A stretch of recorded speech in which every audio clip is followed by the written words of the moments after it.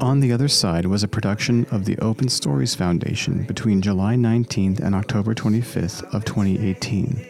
It has since been taken offline by Open Stories, but you can now find an archive of all 15 episodes on chrisway.com/OTOS or on whatever podcast app you're listening to right now. On the Other Side was a podcast project dedicated to discussing religious, post-religious, and religion-adjacent issues from a distinctly millennial perspective.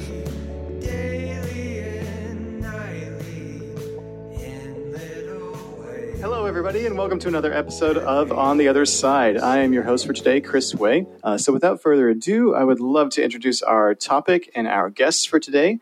Today, we're going to talk about mental health and faith transitions. This is something that we've been chatting about, me and the other hosts, something that we've been wanting to dig into for a while, something that a lot of listeners have been sending us questions about. So today, we thought we'd bring in a couple of experts. These are two good friends of mine that I've known for a while, Brianna and Troy. Why don't you guys say hello? Hey. Hi. Brianna is, you're a therapist at an alcohol addiction treatment center, is that right? Yes, sir. It's a dual diagnosis treatment center. So all of my clients have some kind of substance abuse along with some other kind of mental health disorder. Okay. And how long have you been working there? I've worked there for about 1 year and 3 months now. Cool. Awesome. And if I remember right, you've worked in a variety of other places that are similar, specializing in like other psychological needs, military sexual trauma, learning challenges, attachment issues, things like that. Is that right?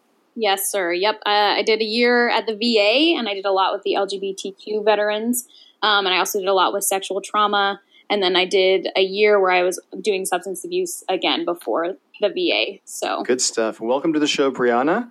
And Troy, you have also worked in a variety of various places, dealing with different populations, different psychological needs, attachment issues, sexual behavioral problems. And you're currently a therapist at Encircle. Is that right? Yes, among other places and things. Cool. But yeah, I do mental health counseling here at Encircle and another LGBT-friendly nonprofit called Authentic Awareness. And so, yeah. For our listeners some of our listeners might not know what Encircle is. Can you tell us a little bit more about that? I don't know if I'm like the best person to say that, but okay. Encircle is basically a nonprofit started here in Provo 1.5 years ago. It officially opened its doors about 1.5 years ago. Basically, just trying to be an LGBT resource center for youth and young adults in the Provo, Utah area, just helping them with kind of the cultural issues about what it's like to be gay in Utah County. Cool. Or Utah in general. Yeah, that's really important work. And our listeners might not know this, but I have also worked with both of you in a past life before I kind of changed careers. I was working in mental health, looking to potentially pursue a career in becoming a therapist or something like that. And before I changed my mind, that's how I met both of you, working at a residential treatment center, specifically specializing in a population of adolescents that had learning challenges and attachment issues, mood disorders, things like that. It was really rewarding, interesting, cool work, very formative work, I would say. So we'll probably dig into that. We'll probably make some references to our work together, and our listeners might not know. So I thought I'd throw that out there up front. Let's start with, let's talk a little bit about, religion. I think that's a little relevant, right? This is, as you know, a podcast about faith transition in a lot of ways. Most of our listeners are probably people who are either struggling to figure out how to deal with a faith crisis or a faith transition, many of whom are leaving the Mormon church or who have recently left it and are kind of trying to figure that out, or other religions, or some of our listeners don't belong to any religion at all, and they're just curious about these kind of spiritual or faith-related questions in their lives, and all catered, of course, specifically to millennials. So why don't we start with that, since all three of us are millennials, have various relationships to our faith, our spiritual journeys. Why don't we start with you, Brianna? Can you tell us a little bit about your relationship to religion or faith or Mormonism in whatever level of detail you'd like? Yeah, absolutely. I don't even know how far back to go with this one. But I was You grew up Mormon, raised, right? I grew up Mormon. Yes, I belong to the Church of Jesus Christ of Latter-day Saints. Is actually right. That's the current lexicon. So yes, I grew up Mormon, and I grew up all over the world. My dad was in the Air Force, and so I was one of those quote unquote cool Mormons because you weren't from Utah, and so like you acted normally, right? Yeah. So I got to see the church in different aspects and different cultures and different lives, and like that was a really enriching thing because I feel like if I would have grown up in Utah, I would have rebelled at age like 10 and been like, I'm done, I'm over this really fast. So I got to really experience kind of the Mormon culture all over the world, which was neat. So I was in and like very quote unquote into the church my entire life. I feel like a lot of it was a family obligation and kind of a greater calling and a greater good. But when I went to BYU, and I did that because in my head, that's where the smart Mormons went. And I was a smart, intelligent Mormon woman. And I was going there not to get married, but because I was going to get a degree there because I was intelligent and I was going to get through it. So, but when I went there, it was like my faith started to crumble every day. It seemed like something came up, the conversation I had, people I was interacting with, like every day there would be something that kind of, I guess they call it the shelf, right? That would put another thing on my shelf, and it was crumbling and crumbling. And I had a roommate come out to me, and I did a lot of work around that for my own personal identity, but also for her, and like finding USGA and finding resources and being like, wow, like this is, other things were like little things for my shelf, but this one, like this is intense. Like I don't even know how to like cope with this, like how negatively religion treats people in the LGBTQ community. Yeah. Our listeners might not know USGA is Understanding Same Gender Attraction, right? It's an on-campus group. Is that right? So they've been wanting it to be recognized by BYU for years. I don't know if they have yet, to be honest with you. I'm like so like far removed from BYU at this point. But when I was there 4, 5, 6 years ago now, they were trying so hard to get them like as a club that was recognized by BYU, and they wouldn't do it because that was almost giving them the okay that it was okay to be gay. And so like even though they were trying to be spiritual and just trying to have like a connected, like you can be gay and still have the spirit with you and still be in the church, BYU was not having any of it. So, but it was still like a resource for people in that community who are also BYU students, just like interact, not feel like they were ostracized, not feel like they were not human, all those kinds of things. So yeah, so that was kind of the resources I was leaning on, reaching out to, finding. But it didn't like soothe anything. Like I kept doing it and kept doing it and kept trying, and it didn't really relieve any of the heartache that I was having in the Mormon church. But I like kept going to BYU. I got my 4-year degree at BYU. And about the time that I was graduating, I was like, I got to be like all in or all out. Like I just got to try this or just like leap out of it. So I went to the temple. I did it all. I did the 150. I was all in, and I hated every minute of it. Like from the second I walked in the temple, I was like, this does not feel right to me. So I did a lot of soul searching for about 7 months, going to the temple. I really went there for like a greater sense of being as a woman in the church, because everyone always talked about like Heavenly Mother and like this greater like purpose for womanhood. And so I thought those answers would be answered in the temple. When they weren't, I was kind of shattered. And like kept searching for that. And about 7-8 months down the line, and it still wasn't there, and I still wasn't finding anything out of the church. I kind of made my exit strategy, and it was messy and it was awful. And it was like breaking up in like an abusive relationship, and there was toxicity, there was shame and guilt that I still struggle with on a day-to-day basis. But my family are all really active. I have good relationships with them all now, but that definitely took a lot of work in between. How long would you say it was between you telling them I'm done with this church and you being able to wake up in the morning and say, I think I have a good relationship with them now? How long do you think that process? I'm sure it's ongoing, but you know. Yeah, it's definitely ongoing, but I think it took about a year before I like you said, I could wake up and be like, I could call my mom today and she won't try to relate everything back to the gospel. I could call my dad today and he won't try to like somehow get me tied back into the church. So that's hard work. Yeah, it is for sure.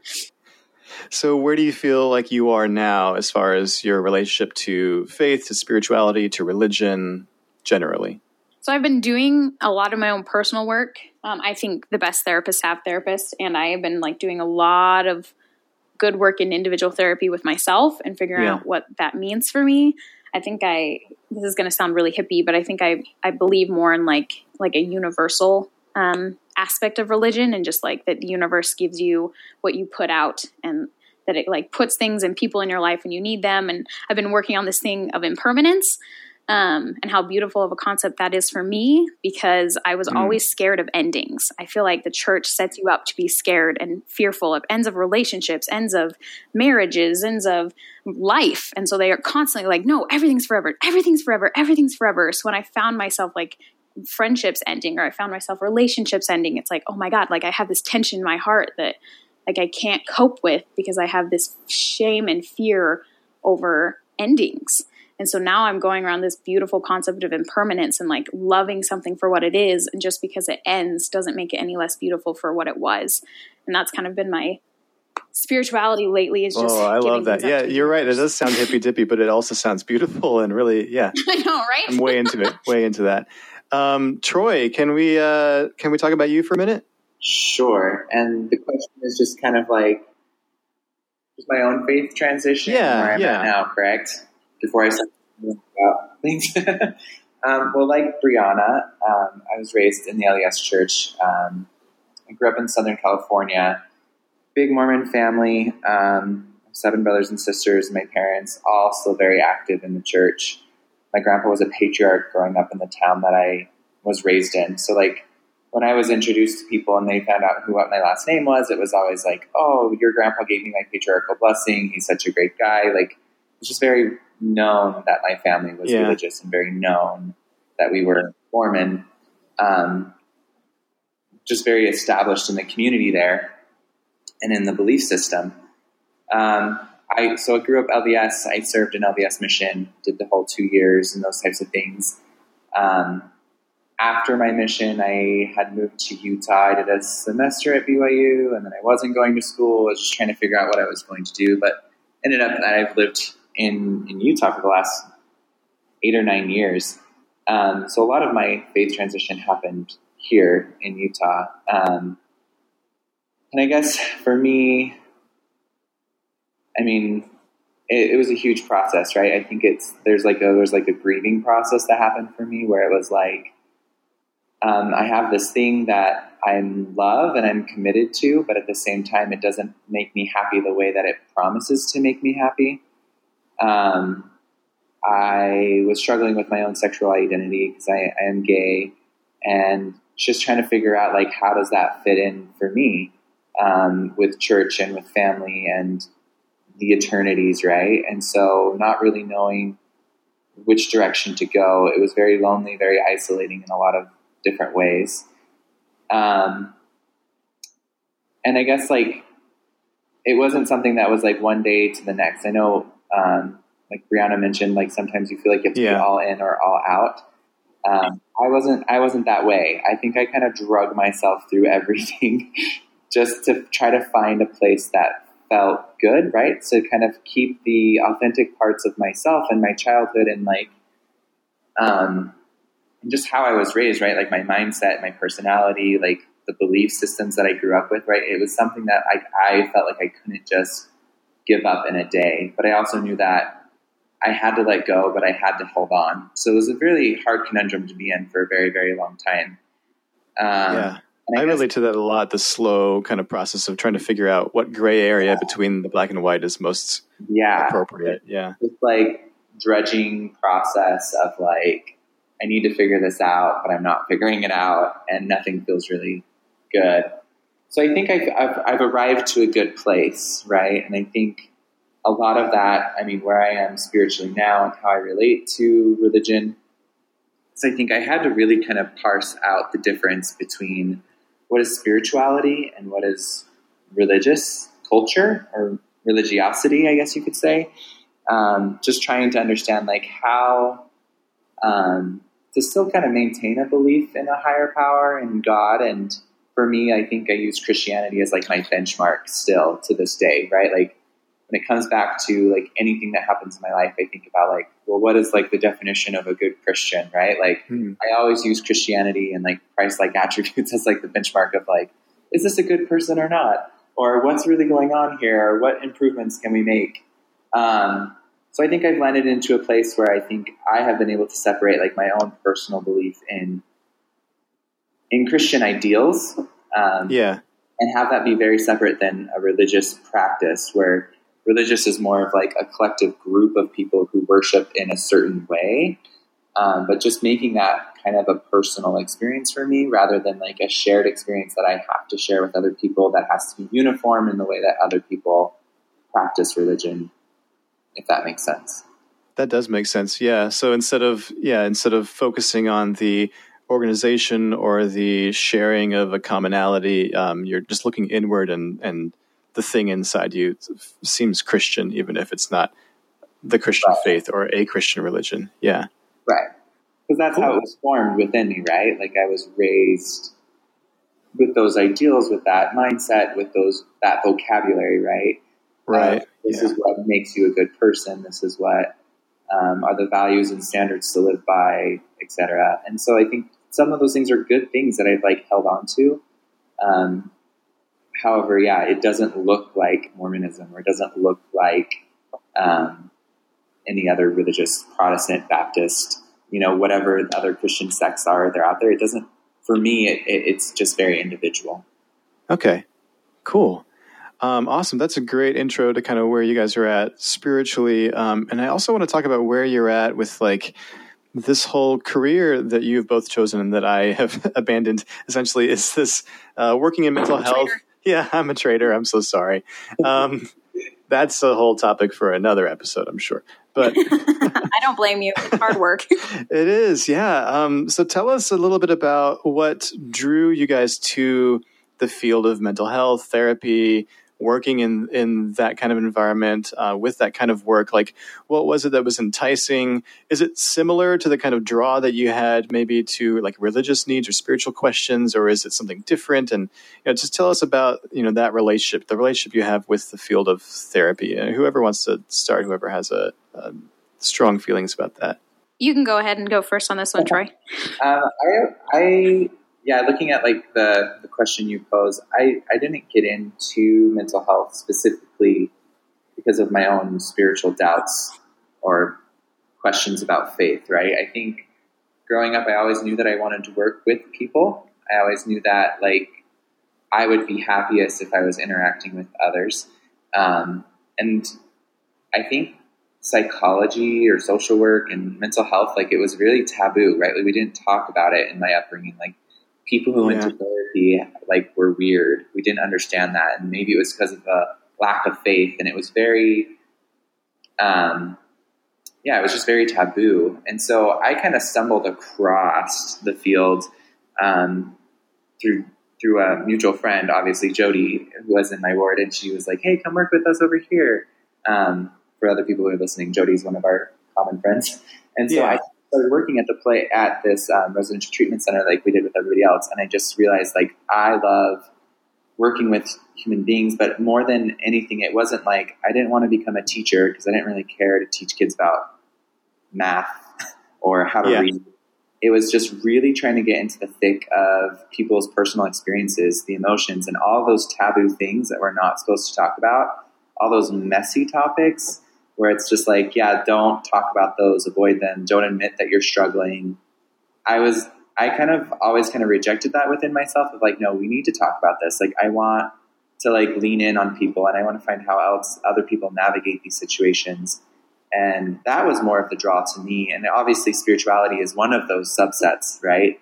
Of those emotional, messy topics. And so that's kind of how I ended up getting there. And it's been interesting how I kind of ended up at Encircle and other places where I work, where it seems to be this faith transition is a lot of what I talk about and deal with people, help people. Yeah, because that's also something that people are uncomfortable talking about in general contexts, right? Which in a context like mental health or therapy, they're allowed to talk about it, right? Like the way that our kids at that residential center were able to talk about things that people had told them not to open up about. Yeah. And so I guess my draw was more of like, I wanted to help people.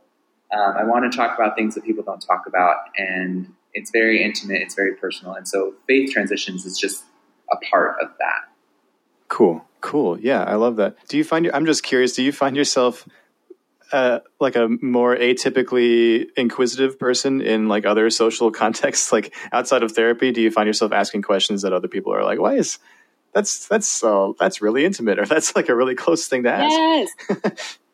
I think a lot of us are like that. I mean, I think I'm like that, and that's part of, because I relate to everything you're saying about, you want to dig into that kind of work because you want to ask those kind of questions and have those kind of conversations and have, open up those kind of things that are taboo or that are difficult to talk about generally.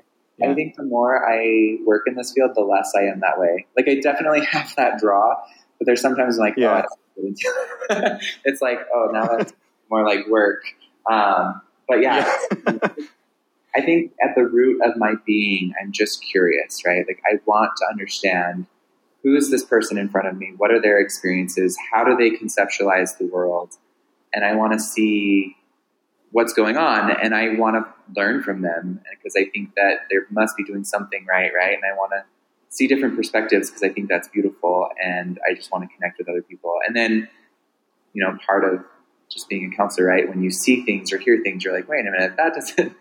maybe there's a different way of seeing the world than just black and white, right? And so, the root of my being is just being so curious about how people interact with themselves and with their world. Cool. Love that. Brianna, what about you? What are some of the reasons or some of the factors in your interest in mental health and therapy?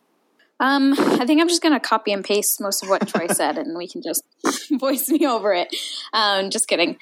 So I don't know. I'm kind of with him in the fact that I didn't have like a draw because of any like spirituality issues originally or anything like that. But I love that that's been my background, because amazingly enough, like, I don't work it in Circle, or I don't work in these programs that like are trying to do a segue point of like spiritual trauma or getting out of spirituality, but it has come up in every single place I've worked. I mean, it obviously just Utah, but like, it's just amazing to me. And not even just in Mormonism. Like, it's just amazing to me how much religious trauma a lot of people have, and how much like a structured mindset of like of parenting and parenting in a religious aspect can really affect attachment, and it can really affect like people and how they grow up and how they develop and how their cognitive stigmas start. And so I just think it's so fascinating that it like so much of that has come up in any avenue that I've kind of explored in therapy so far. So I originally went to BYU wanting to do education, just because everyone told me I'd be like a good teacher and I'm good with kids. And so I was like, okay, I'll do it. And then I hated it. Like the people that were in it, like, I didn't hate them, but it was just not the vibe that I wanted. I was like, I'm not getting anything out of classes. Like, I don't really like the interactions that I'm having here. Like, I want more. And so I was exploring, and I was like, well, like in my IB and AP psychology classes, I was acing it while everyone was dying. So like, maybe I should go try something in like that field. And I went there, and I could not get enough. It was like I think it's poli-sci and like psychology and sociology are one of the only ones at BYU that like you can have classes where you can talk about a little bit of taboo stuff. Yeah. Like my sociology of gender class at BYU was my favorite class, because they would just talk about things that I like almost felt naughty talking about, but I loved it. It was like, oh, USGA could come in and like have guest speakers, or, oh my God, we're talking about people who are transgender and not like they're dirty. And like, it was just so fascinating. So, and the power struggle between men and women and how that can be shown in the church. Anyway, so I just like was drawn to this and couldn't get enough, like about psychology and people and therapy and all those really cool aspects of it. So, so I was really into it and was trying to figure out what I was going to do with my life after getting a bachelor's in psychology, because like, what do you do with your life after that? Work at Macy's? I really don't know. Like, I couldn't figure out what I was going to do with my life, and I'm sure you could do awesome things, but I was like so stuck on the fact that I wanted to do like mental health with it, and it felt like I was stunted. So, I went in and started learning about the master's of social work degree.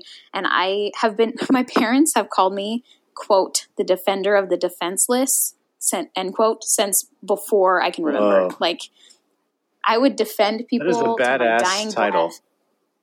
Thank you. I will take that. I want to like. Yeah, you should put that on your card. Yeah, that's really good. Like I'm going to get a bumper sticker that says it. Like I'm all over that. So anyway, that kind of was resonating in my head the entire time I was at this like orientation to social work. And I was like, this is it. It wasn't like the psychiatrist that you saw in the movies, like with their pen and pencil, like, let me tell you all your problems with your life and tell you how to fix it. And most of them are with drugs. Like it was actually people who were in with their sleeves up, getting dirty. And like, I just want to be in your experience with you. And I've always been that person that like tries to radiate warmth and leave people and leave things and just better than I found them and just try to provide that with just a safe space. So I just kind of dug in and I was like, this is it. Like, this is calling to me because it's like kind of the universe thing that I am harping on, like my spirituality, like that was the universe telling me like, this is it, Brianna. Like, this is what you've been kind of prepping for your whole life. Yeah. So I ran with it. I love that. I love that both of you mentioned this, like kind of this relationship with the clients, this attachment, this, getting your hands dirty, getting into the issues, getting into the questions, the things that no one else wants to talk about. And I think I relate to that. That's part of why I was drawn to it also back when I was, in that field. It was something that I felt like could allow me to connect to people in a way that other things fell short of, and this is why I framed the question this way. It seemed like you were both a little surprised that I, kind of equated this drive to do mental health with this, spiritual yearning. But for me, it really was like a similar kind of yearning. For me, it was the things that I couldn't get at church or the questions that they weren't answering at church. I felt like something like attachment theory, for example, was able to answer, or different kinds of therapy. Just as you were saying that, kind of brought up something for me. I think when I was like in grad school, and Brianna would know, you might not know, but like part of like your group therapy classes, you have to go to like AA meetings and like observe different types of group. And I think one of the first times I ever went to an AA meeting, I would describe that experience as spiritual, right? Because it was something where it's like, oh my gosh, like these are people who are just speaking so authentically and so real and so raw about who they are. And you're so drawn to that. You're so connected to that. There's no facade. There's no fakeness. It's just real. And it's just so raw. And so I don't know what you said that sparked this thought in my head, but like part of just connecting with people and sitting with people in these like messy topics, or in these sitting with them in their shame or their embarrassment or their problems, their anxiety, their depression, it almost feels spiritual at times because it's just like, they're entrusting with you in this huge thing, and they're just so raw and so vulnerable. It is spiritual in a way, I guess you can say, because you just feel so connected and so privileged and honored that they would trust you in that way. Amen. Yeah, I have a testimony of therapy. I can say that for sure. And I say these things, amen. I also agree. Let's dig into some questions. There's a few that I had prepared, but also some that some of our listeners had submitted to me. I posted in one of our private Facebook group for single transitioning Mormons and asked, I'm going to be talking with a couple of therapists. What are some things you guys want to know? And I added them to my questions. So one of the first ones that came to mind that I wanted to throw out to you guys was just talking about like self-care skills, like tools. Because as therapists, I'm sure you're well acquainted with kind of this toolbox metaphor a lot of therapists use of this giving your clients, various methods with which they can kind of tackle different anxieties, problems, issues that maybe you can't anticipate verbatim in your office, but you can give them the tools so that they can say, oh, this is very similar to what my therapist told me might happen. So here's the skill that I have. And are there any like self-care skills that you've learned or that you've come across that maybe you hadn't thought of in that way before, throughout your studies, throughout your careers, that you have found helpful in your own kind of faith journey, or that you think some of our listeners might find helpful in their faith journeys? Just with regard to the stress of going through a faith transition, what are some skills that you would like to kind of highlight? So I think that I mean, this isn't necessarily a self-care tool, but I think that this is such a big thing of exploration. Mm-hmm. And I'm going to harp on my degree or on my profession for like a half a second, but I honestly think everyone can do awesome work in therapy. And I think that that's like one of the biggest versions of self-care you can do, because it's when you go through a faith transition and you go through something like stripping yourself of almost like your identity and your purpose, because I mean, anyone that's grown up in church knows like that is like your meaning and identity, and it's your social group, it's your family, it's they literally set it up to be everything. Yeah. And so when you take that away, I think a lot of it you can build back up. You can build back up friendships. You can find different communities, but there's a hole in yourself and in your identity where it's like, how do I build that back up? And it's really hard to do that work by yourself. So I think even for myself as a therapist, like I've gone in and I've done like trauma work. I've done EMDR on going through a faith transition because I've had like trauma and about going through the temple and the guilt and the shame and all that kind of stuff. So it is an all-encompassing process. And I think it really takes having a great support system and having someone kind of walk you through, what is your value system? What do you believe in? Like, what is your greater spirituality? Like identifying all these things and aspects of yourself that you haven't thought about before in like a safe environment when there's no judgment, there's no guilt. Like it's just you and another human exploring who it is that you want to be and what influence you want to make on the world, stripped of the Church of Jesus Christ of Latter-day Saints. So that's a huge thing I'd throw out there. I think self-care is kind of so individualized. I have gotten a lot in better like mental and physical state since I left the church. I take care of my body better. I was like binge eating when I was leaving the church. I was like treating myself terribly. I'd have weeks where I wasn't like doing anything physically for myself. I was like crying all the time. Like it just is finding people that are support systems that will love you either way. Like I feel like everyone thinks that their family will support them no matter what.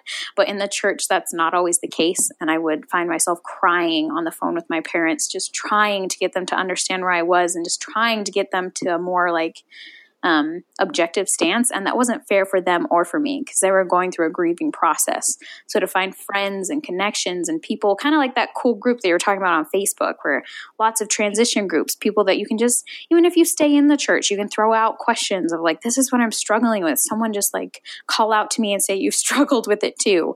Because we all just need that support and knowing like, what is my go-to and what is a healthy go-to, what isn't a healthy go-to, and how do I thrive on the healthy and kind of cut out all of those unhealthy skills in my life. Yeah, love that. Anything you want to add, Troy? Yes, I love everything that Brianna said. And I don't know if like my add-on is necessarily like a coping skill, I guess you could say, but more of like a mindset. Okay. Is that I just think it's really important to kind of watch for our own thinking errors in the process. I think, and I guess I can only speak about my experience, right? But I think growing up LDS, or I don't know what we're supposed to call it these days. I don't stay up on that. But growing up LDS, I think I saw the world in a very black and white way. And that was very difficult, right? It's either you're good or you're bad. It's right or it's wrong. You're going to heaven or you're going to hell. And you see things in black or white, and it's really, really hard because as you go through this faith transition, if you start seeing the rest of the world that way, you find yourself digging in and getting into power struggles with people and finding conflict and defensiveness and anger and confrontation in places that it's not really helpful or useful.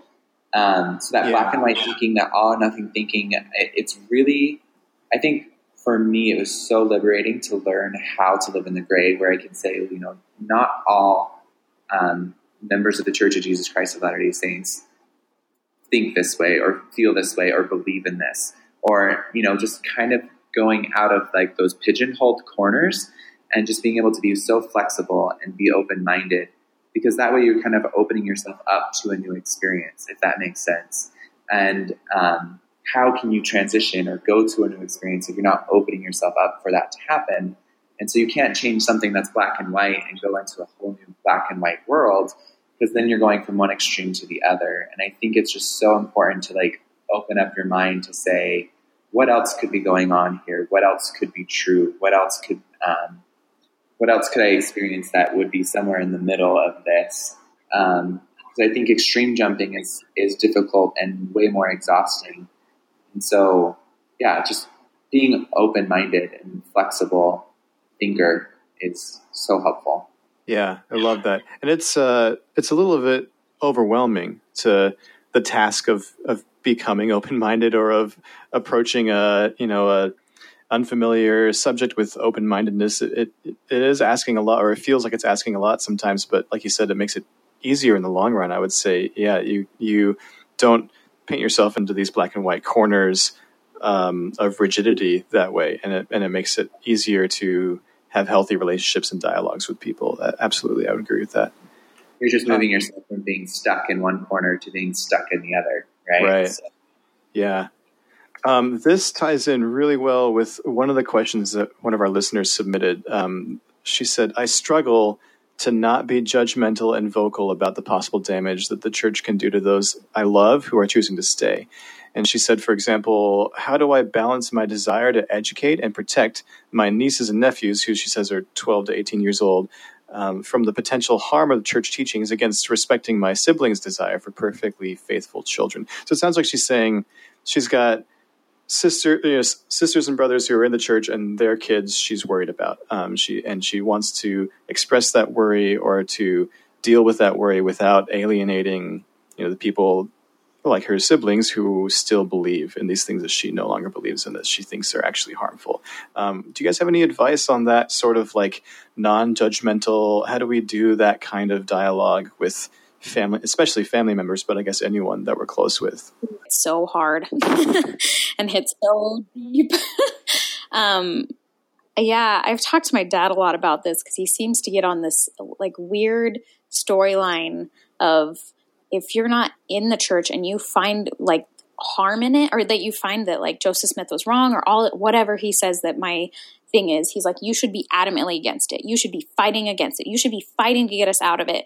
And I like can't like wrap my mind completely around that, because I've kind of I like the listener's question, and like I just want to plant a seed of like it could be different, and that I like that because that's way more where I like identify with. Like I don't adamantly hate Mormons. Like it's not like all of a sudden I like want them all to like not be in the church anymore. And I mean, they've hurt like the culture of the church has hurt me a lot in my life, but I have never come to a place where it was like any hate or anger or anything like that, or resentment. And it's almost like my dad is in this black and white thinking of like, if you're not in and you think that it's like was started by a bad man, then you should be adamantly out and always throwing us under the bus and always trying to get us out.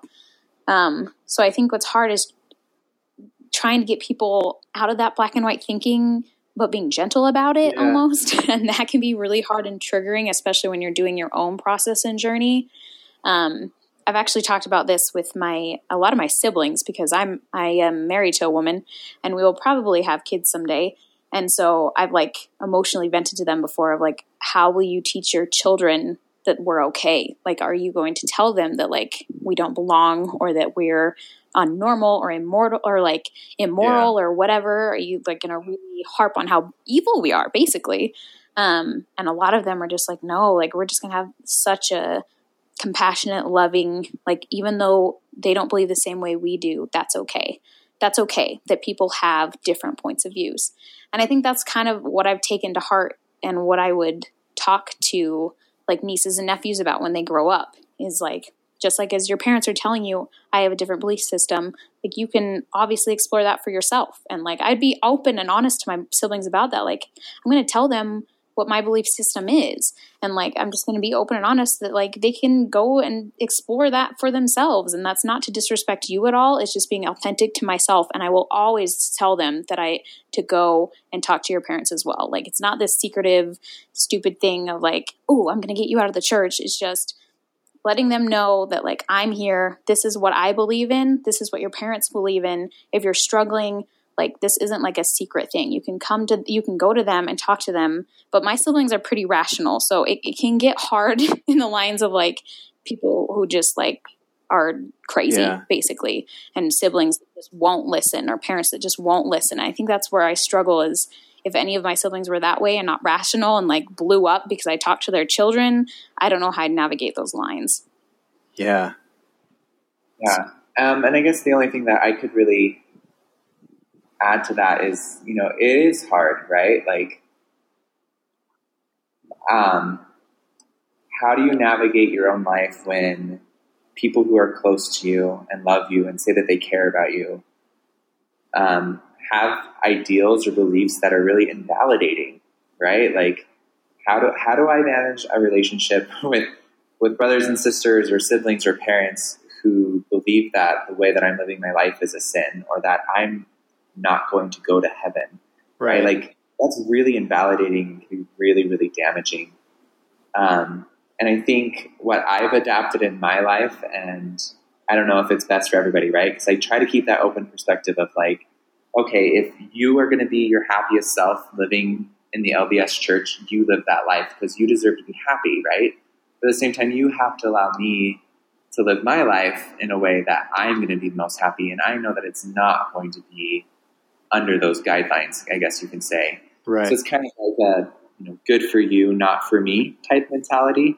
And I think when it comes to those invalidating topics, sometimes you have to draw lines where it's like, you can believe in whatever you're going to believe in, but when it is harmful or hurtful to me or to people that I love, I'm going to say something that I think that that's harmful, because I'm still going to be a good person. I'm going to protect the people that I care about.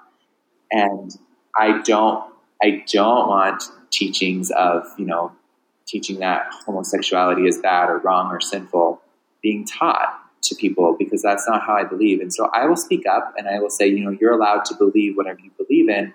However, I don't believe in that, and I'm going to speak up about that. And I think that's okay, because I'll respect that that's what you believe in. And as long as you respect what I believe in, we can draw lines where we're not hurting each other, and we can kind of coexist in a way that isn't harmful or invalidating or, driving a wedge between the relationship, because is it even a relationship at that point? I think that there's something really powerful that I learned in group therapy sessions when we worked together in that treatment center. The general rule of thumb was always use I feel statements, right? So instead of saying, you did this to me, or you're a bad person because of this, this, and this, if we structure our point of view in this I feel kind of way of like, I feel invalidated when you continue to support a system that teaches you that my way of life is a sin, or I feel, hurt, or I feel dismissed, or whatever it is. When we frame it that way, then it's not an accusation anymore. It's not a confrontation of like, this is why you're bad, this is why you're wrong. It's more of just like, here's how I feel, and I need you to know that. I need you to like confront it, acknowledge it, sit with it, and see me as a person. And I think this is really hard work. It's something that's really hard for me, I think, to do consistently, is to voice my concerns with the church and with church culture in a way that's more I feel and less kind of attack mode. But I think it's a really important distinction to make, and it goes a long way in helping people understand, right? It's an invitation to connect, right? And I think anyone would say with their family that we can experience more connection, more closeness, more emotional, social intimacy, right? And so using those I feel statements as an invitation to connect, of like, let me tell you what it's like for me when you say those things, or when you do those things, or when you support these ideals. It makes me feel unsafe around you, or it makes me feel, because I don't know X, Y, Z, so it's, I love that. So this ties in, I mean, maybe we've covered this, but another listener submitted question is, I would love a kind of primer on healthy conflict for dummies or emotional intimacy for dummies. This person was talking, I kind of took a clip out of the whole paragraph that they had written, but basically the context was, sometimes the emotional intimacy that comes with talking about things that are difficult or that might be conflicting or that might be controversial is lost. That emotional intimacy is lost because we in this culture, and this is not specific to Mormon culture or to post-Mormon culture, it's just kind of modern culture in general, we have a hard time talking about difficult or controversial or meaty subjects with each other. And in connection with that difficulty, we have a hard time being emotionally intimate with each other in a way that maybe we should be. This is connected to a lot of things that we've already talked about, but do you have any more thoughts, either of you, on this? This listener is asking for a primer. I guess I don't know how prepared we are to, give a crash course on healthy conflict for dummies, but that's kind of what they're asking. And I think it's an interesting question. It's related to what we've been kind of dissecting already, but any thoughts on that? Yeah, I kind of like what you guys have already been saying about like opening up the space and like just being present and saying, I feel, and like, this is just my experience, and owning that, like that already goes a long way. I think that, I don't think naturally humans are as reactive and as combative and as defensive as we end up being as adults. I think like the world shows us that that's how we have to react, and we have to have that guard.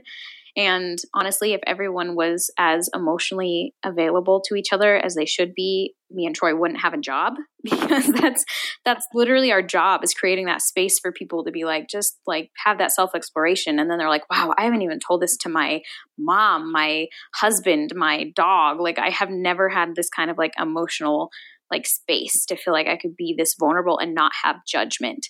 And I think a lot of that actually is their own self-talk and this beautiful shame word that I keep loving saying. But I think a lot of it is their own internal work of like, I constantly feel like everyone is judging me. And I constantly feel like I have to wear this mask of like, I don't have anything wrong. I don't have anything wrong. And I think particularly, like, I think we do that in society. I think we've done that a lot in religious aspects. But I think we just keep putting up barriers, to keep people at further and further of an arm's length. Cause we're worried that like, generally, I think every single human in this entire world has at one point or another had the thought, I am unsafe or I am unloved. That's kind of where the pain cycle comes from. And that's where the contention cycle comes from. It stems from a belief system of something is happening here that I am either unsafe or I am unloved.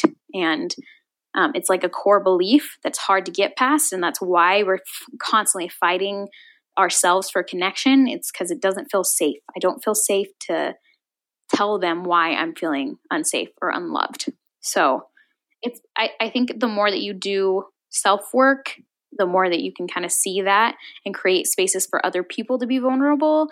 And as you create that space and they have vulnerability, you can also have that vulnerability back.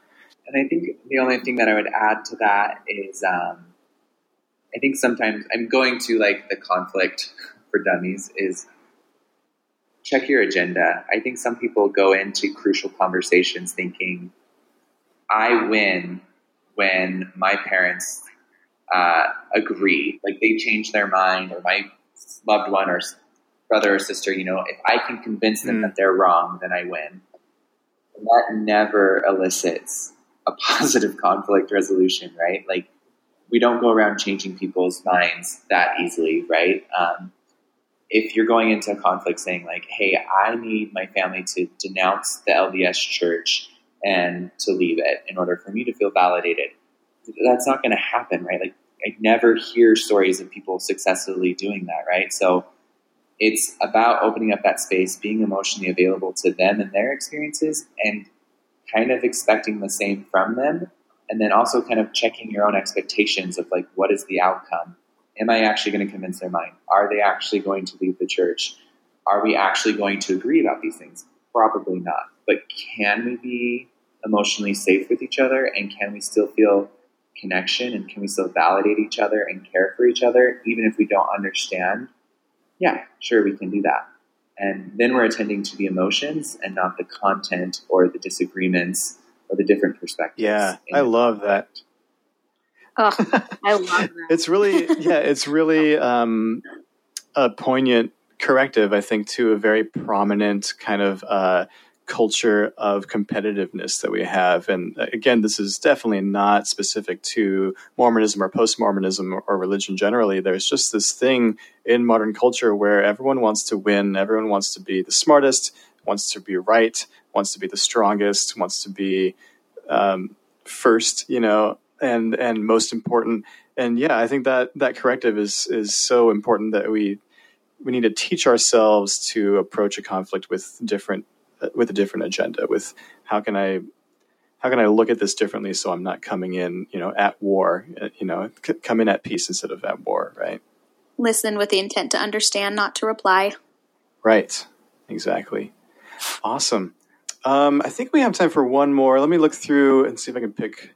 There's one, well, this kind of ties into the shame things that you were mentioning, Brianna, but one of our listeners wrote that regarding the feelings of loneliness and isolation and disconnect that many millennials experience, especially but not limited to those who leave a religion, they asked, how do we go about tackling this? So again, this is similar to a lot of the stuff we were talking about at the beginning with kind of the self-care stuff, but specifically with regard to loneliness, isolation, disconnect, and I'll just throw shame in there in addition to their list. But how do we tackle that feeling of feeling like we're alone, feeling like we, like what have you mentioned just a moment ago, that unlovedness that we feel or that we conclude must be true of us? Okay, Troy, you go first this time. Okay. Well, the first thing that came to mind, and I work a lot with the LGBT community, and so it feels like a lot of people, when they are leaving the church or coming out and those types of things, is very lonely and isolating, because it seems to be that in this transition or with this new information that you're putting out to the world, it seems that the only thing mom and dad see or our loved ones see is the differences between us. And that feels really lonely, because I'm no longer the same person that I've always been. All of a sudden, now I'm the ex-Mormon, or now I'm the gay brother, or now I'm the lesbian sister or the trans brother. It seems to be that a lot of times people focus solely on what's different and not what's the same. And so I guess the skill there about how do we go about tackling this issue is we have to still be able to teach people about how we are still alike. We are more alike than we are different, right? All the things that we had in that relationship prior to leaving or faith transition or coming out or whatever it is that's going on in your life is still the same, right? You're still the same person. You still love the same jokes, the same sports teams. You still enjoy the same hobbies, the same foods, talking about certain things. And it seems to be that sometimes the focal point is what is different and not what's the same. And I don't know if it's just an LDS Utah culture thing or if it's a human nature thing, but it seems to be that we focus on that one difference rather than being able to see that our value systems might actually be so much the same and so similar, where we still value family and friendliness and kindness and service and loyalty and work ethic and all of these other values that make up people. And so I think when I think back to my own personal feelings of loneliness, isolation, and disconnect, or the experiences of my clients that I've worked with, I really think that there's a stuckness on this is why I'm different, therefore I can't feel this connected. But people who are very different can still feel connection and can still feel support and have people rally around them. But you have to be able to see through the difference and see how you're still the same. It reminds me of, ironically, a Mormon leader, Gordon B. Hinckley, right? There's this kind of debate in a lot of Mormon culture, Mormon discourse of how do we do missionary work? How do we tell everyone that we're the best and the only true church and not be assholes, And there is this approach that Gordon Hinckley took back in, I don't know, it must have been the 90s, where he said, just look at it this way, tell people that we love and appreciate the truth that they have and the light that they have in their lives. And we just want to add a little bit to it. We just want to see what we can contribute. And unfortunately, I don't think that Mormon culture sticks to that philosophy as well as maybe it could. Although I have seen instances of that kind of approach, and it's really much healthier. But I like your approach, Troy, of just taking that to not just Mormonism, but post-Mormonism or coming out or any other kind of difference, maybe even political or economic or racial differences that we have with each other, or any other kind of philosophical approach that's, instead of focusing on the difference or on convincing them that you're right and they're wrong, it's okay, let's see where our common ground is. Let's admire and appreciate the truth and the love that you have that I also love, or that I also hold dear, the things that you care about that I also care about. Because inevitably, like you said, that list will be quite long most of the time, right? Like, we have a lot in common with each other. Brianna, do you have anything to add to this question of loneliness, isolation, disconnect, shame? Yeah, I love and say amen to everything that's already been said. I think that Troy said that really well. I would also, I kind of touched on this for a minute, in that, like, give yourself some compassion and realize that when we come from such a culture that's so all-encompassing, there's gonna be like that loneliness and that like desperation and sometimes pretty bad depression when you're kind of taken away from your family, your community, your everything is kind of stripped from you, right? And that's where you have to kind of build yourself from the bottom up. And I love the concept that seek out the commonalities over the differences. I also think that it is productive to find different communities and to like seek that out. And because while you're doing self-exploration, sometimes it's hard to see like all of the similarities. Sometimes it's hard to see like my family still loves me. Sometimes it's hard to see like they can still see eye to eye to things, because I've had days where it's like they literally don't agree with me on anything in life. And so I don't even know how to talk to these people. So to like seek out people in these cool Facebook groups, and there's awesome communities. There's people, I don't remember the name of it off the top of my head, but there's this cool community group that meets on Sundays that it's not even religious at all, but it just has like, so people can talk. It's almost like TED Talk style. People just discuss really cool concepts. They have coffee. They're just like there as a community, members together, making friends, making connections, making sure people are not isolated. So seeking out opportunities like that to make sure that you're not so in your headspace and not so like isolated is a really productive thing to do while you're figuring out, okay, I can still have the relationships of the people in the church. I don't have to cut off all my friends and family, but I need to also kind of seek people out that are validating me in my journey. I love that. Anything else you guys want to add kind of as we wrap up? Any plugs you guys have? And we're going to, for our listeners who are wondering, we're definitely going to include links in our show notes to some of the organizations that we've mentioned, USGA, Encircle, that Single Mormon Transitions Group. We'll include some resources to learn more about, some of the Arbinger principles that we've discussed and attachment theory, things like that. But is there anything else, as we're approaching the end here, that you guys wanted to talk about, we didn't get a chance to, or that you wanted to plug or discuss or explain a little bit further? No, only other thing, I mean, we could talk about this ad nauseum, right? Like we could just go on and on and on. I think it's important to mention that we've only like hit the tip of the iceberg of things we can talk about and discuss. Because it's such a huge process, and sometimes big change, it doesn't happen in a day. It happens over time, and patience is such a huge part in everything that we do. Yeah, that's a really good disclaimer.